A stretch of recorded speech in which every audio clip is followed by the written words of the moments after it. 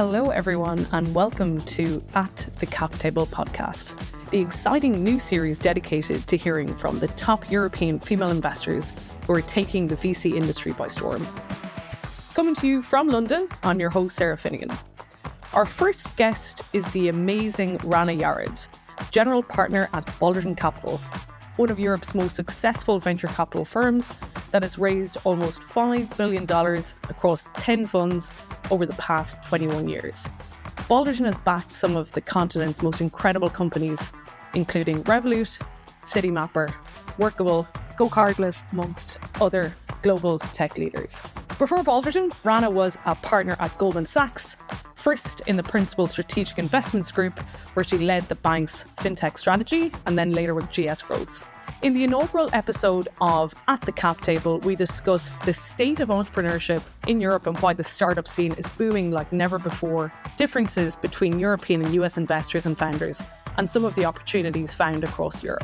Balderton's investment strategy and why a great investor involved producing returns while also improving the world around you, and how Rana has supported founders from seed to successful exit, and lessons and reflections on every VC and founder should consider. Plus much more. And now, some words from our beloved sponsors. Tactic is the leading forecasting and scenario planning software for venture capital funds. Tactic combines portfolio construction, portfolio management, forecasting, and reporting into a unified platform. Investors are empowered with data-driven insights on fund strategy, reserve allocation, exit planning, and fund performance.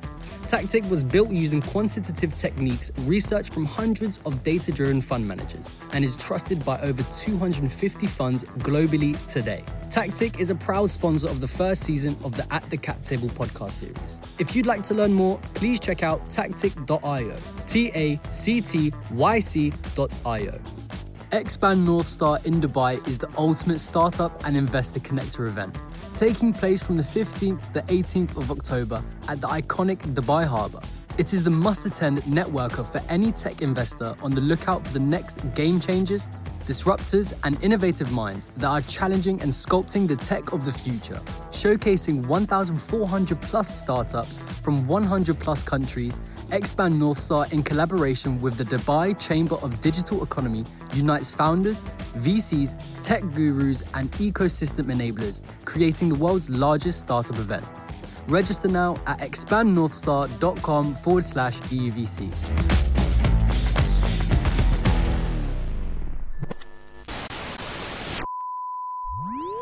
Rana, thank you for joining us and welcome to At the Cap Table.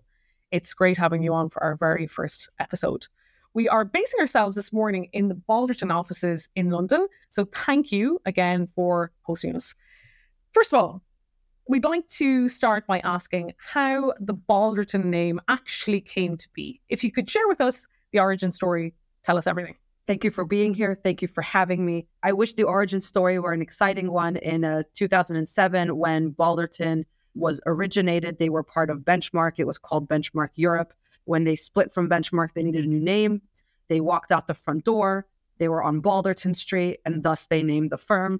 And the name has stuck with us ever since. Now, today we're really excited to be speaking with you on a number of different topics. But before we dive in, let's start with hearing a little bit more about your background. You had a distinguished career as an investor at Goldman Sachs, and then more recently made the transition to venture capital.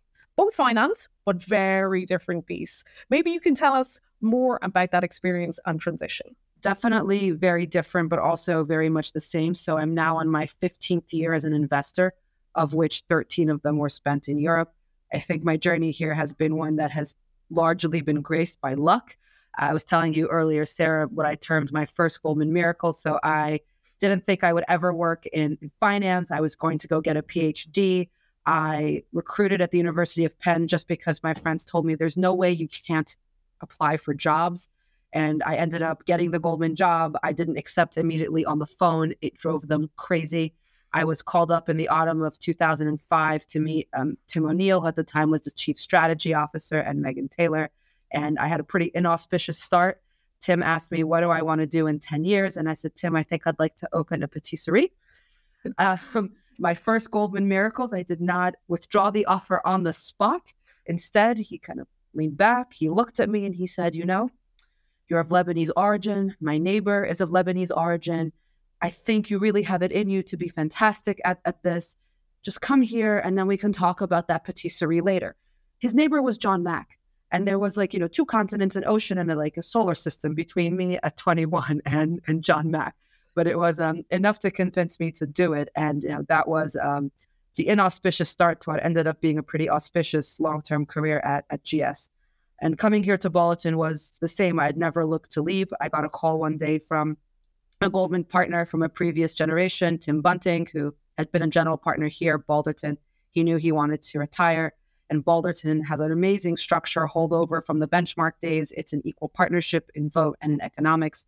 And that was a second to none opportunity for me. And so picked up from New York, 34 weeks pregnant, moved to London and took this job and haven't looked back since. Would love to dive into Balderton a little bit more. So your focus is mostly Europe, but I believe you're investing outside of Europe. Maybe you could speak a little bit more about that. Our mission is pretty focused, actually, which is to invest in global winners coming out of Europe and to serve those founders in a very local and hands-on way. And so to the extent that we find ourselves investing outside of Europe today, it's really in one of a handful of circumstances. So the first is we are backing a founder that we have backed before successfully, who has opened their next business outside of Europe. So Merama is a great example of that.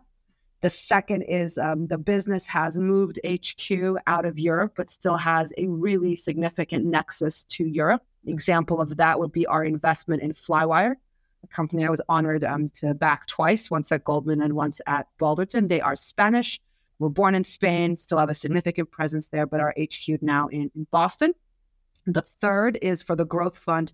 We do play by FIFA rules, which means we count Israel into Europe. And so we end up investing out of Israel for the growth fund. We have a company, Coro, there. And then the last reason we would do it is a US or an Asian company, for that matter, very clearly tells us that they are looking for a European investor because their next step is expansion into Europe. And so we have the ability to do what we do best, which is provide, a 360 support to the founder and their management team here on the ground in Europe with whomever they decide to place here in Europe. So we are not broadly looking to invest outside of the European ecosystem. We think that the opportunity is absolutely immense here, and we look to support it in the peripheral with some ways that take us outside of Europe. You mentioned that you moved to Europe from the US to London to join Balderton. Interested in hearing more of your thoughts on what is the state of entrepreneurship and innovation in Europe right now? What makes you excited about Europe and the entrepreneurial ecosystem? That's a great question. And it was really a very conscious choice to move. So I've been in the European ecosystem since the summer of 2008. It's come an amazingly long way. And sometime in 2019, I started spending more of my GS time focused on Europe. And my reasoning at the time was that if I think about the number of quality dollars chasing each quality opportunity, there were fewer dollars chasing each opportunity than there were in the US. And even now, with all the US firms who have tried to put an outpost here in Europe, it remains the case that it is less hype cycled and fewer dollars chasing each awesome opportunity. So I felt that we were on the precipice of what I thought would be the golden age of European investing. I wanted to be a part of that. Balderton gave that opportunity. Some of the signs of that were things like individual city ecosystems becoming really self-sustaining. So I've talked about this in the past before, this idea of tribes. So you think about what's happening in Stockholm, it's that the exit events that came out of Spotify and Skype, for example, have launched a troop of angel investors who then pour money, time, and ideas back into the ecosystem. Then the same thing has happened in Berlin around Rocket, Auto One. Here in London, the same has happened. In fact, our portfolio companies, Revolut and GoCardless, have spawned their own tribes here, and on and on. And when you start to see that effect of individual ecosystems becoming really self-sustaining at the seed level, that's really a sign that you're about to truly launch. And for me, that's what makes Europe so tremendously exciting at this exact moment. Looking at your experience and your career to date, you've been privileged to back and support a number of super impressive and seasoned founders from really, really early on in their journeys. In many cases, to successful exit. Perhaps you can speak to some examples of how you supported founders to IPO stage. How can founders best prepare for this, for an eventual IPO? And can you impart any crucial advice for founders that are considering embarking on this exciting journey? That's a very packed question. So maybe I'll start by unpacking it a bit. So the best way to support founders that we invest in early, in my mind, is to have them take each step in its own time. So it's easy to sit at Series Seed and say, I want to IPO. It is incredibly hard to get there. And if you try to draw a straight line from seed to IPO, I think you'll inevitably drive yourself, your investors, your spouse, and everyone around you crazy. And so as seasoned investors, we at Balderton have a job of keeping the company, our fellow investors, potentially the board, focused on this concept of taking each step in its own time. And what that means is that, the focus in Series Seed and Series A is finding that product market fit, having an MVP, a few lighthouse clients, and a repeatable sale. So that's the focus there. You have, fast forwarding the clock in Series C, your focus will be the efficiency potentially of your go-to-market strategy. It could be international expansion. It could be taking product to platform. Whatever it is, just helping the founding team break each step that they are taking into more actionable journeys where success is just getting to the next step, right? So that's the first part of your question. The second part is, how do you prepare for the eventual IPO? And that is a journey that starts long before the IPO. You can't wake up one day and say, I'm going to IPO in six months. There's a journey that comes around how your business is organized, the metrics around your business, the quality of your earnings that you and your board will spend a lot of time on because you want to be received as well as possible in the public market. I mean, the obvious exception to this is healthcare development companies that may in many cases be pre-revenue. So I add that caveat just to not be all-encompassing. You'll have really boring conversations around controls and Sarbanes-Oxley if you're in the US, and the quality of how you produce financials, which I know sounds like it's insane drudgery, but actually to face the public market successfully, a huge part of it is having extremely reliable methods of getting all of your financials out the door. Your cap table has to be in a good shape to withstand the public market, sending a signal ideally that there are people in there who are not running for the doors when the lockup lifts. And the last step of that is you have to go on the roadshow and you have to listen and see what the potential new shareholders are going to say about the company. And then the job of the pricing committee is ultimately to make a recommendation as to whether or not to go public. And each of these steps, in its own right is huge and is completely forgotten when people say, and now we're going to go public. So just regrounding us in the process is probably an important reminder of the importance of the process to the success at IPO. On the topic of having impact as a board member, what are some of the key learnings from several years of sitting on multiple boards? I think first question, are there any mistakes that investors have made that you've seen on boards? And second related question, is there anything that founders can learn from this based on that? So the two most common mistakes that I've seen in the years I've been on boards are the board confusing themselves into thinking that they can run the company. So boards don't run companies. Boards advise management teams and they protect the shareholders. And the second mistake is insufficient governance and challenge, right? So sometimes that governance is lost in the deal docs. I advise against that strongly. But often it's easy to be in a boardroom and be friends with everyone, fall into the kind of famous Graham Allison groupthink and not challenge. And the job of the board and its duty to protect shareholders is indeed to challenge. And the lack of challenge often is found in almost any major disaster that companies incur. You go back to the minutes, you go back to your memory and you say, we should have pushed on something more. The other item that I would just highlight as advice as a board member is act quickly when you think something is wrong, not in a cavalier way, but quickly. So, one of the most adverse things that can happen is, a board concluding that it's time for so-and-so or such and such to move on, or it's time to pull the plug on a particular experiment and not spend another X number of $1 million.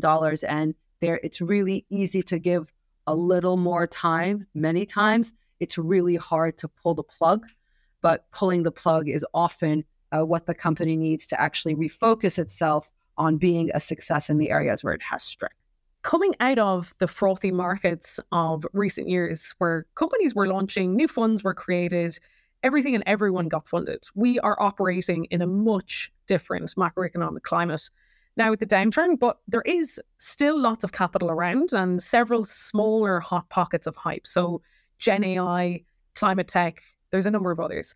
I think as a VC, how do you stay focused on your thesis and make the best investment decisions? What are the fundamentals, non-negotiables that you always revert to? It's really easy to look at this particular part in the cycle and say there's quite a lot of noise. So we tend to associate noise with the down cycle. But when I think about this concept of investing through the noise, I would say there was as much noise in 2020 and 2021 as there is today. Part of the challenge when the noise is hype is sticking to your thesis, having the courage of your own personal convictions, not running after everything that everyone else is running after, and staying very close to what you, in whatever capacity you function as an investor, can consider home.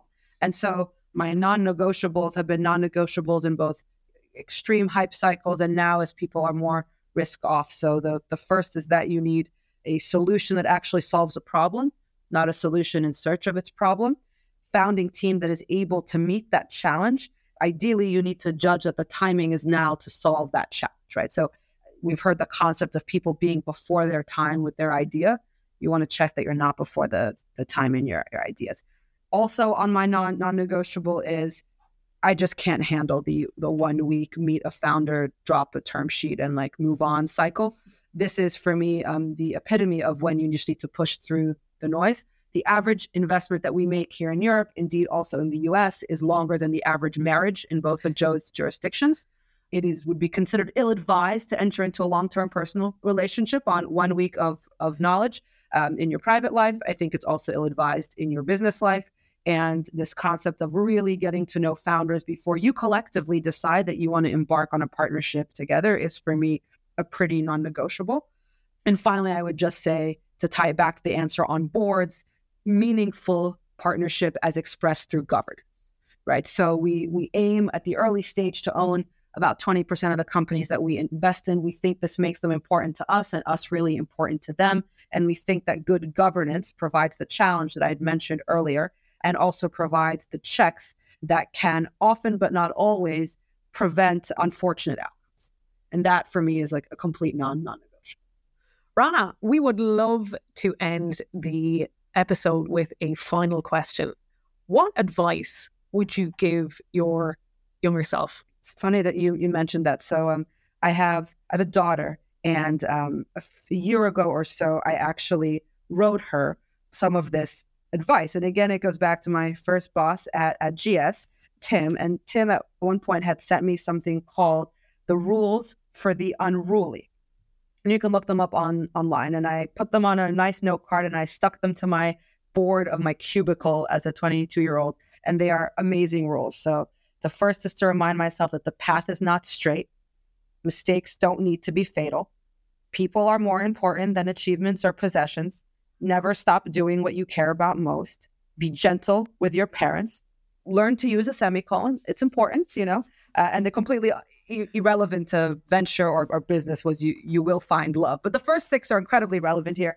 Looking at them has often just reminded me in a flurry of a potential panic to just stop, breathe, think, and realize that outcomes are not linear and there's almost always an opportunity to change the line of the outcome with just some calm thinking. Awesome. I love that. Rana, thank you so much for joining us at the Cap Table. This has been super fun. For me as well. Thank you so much for coming down to the Balderton stable.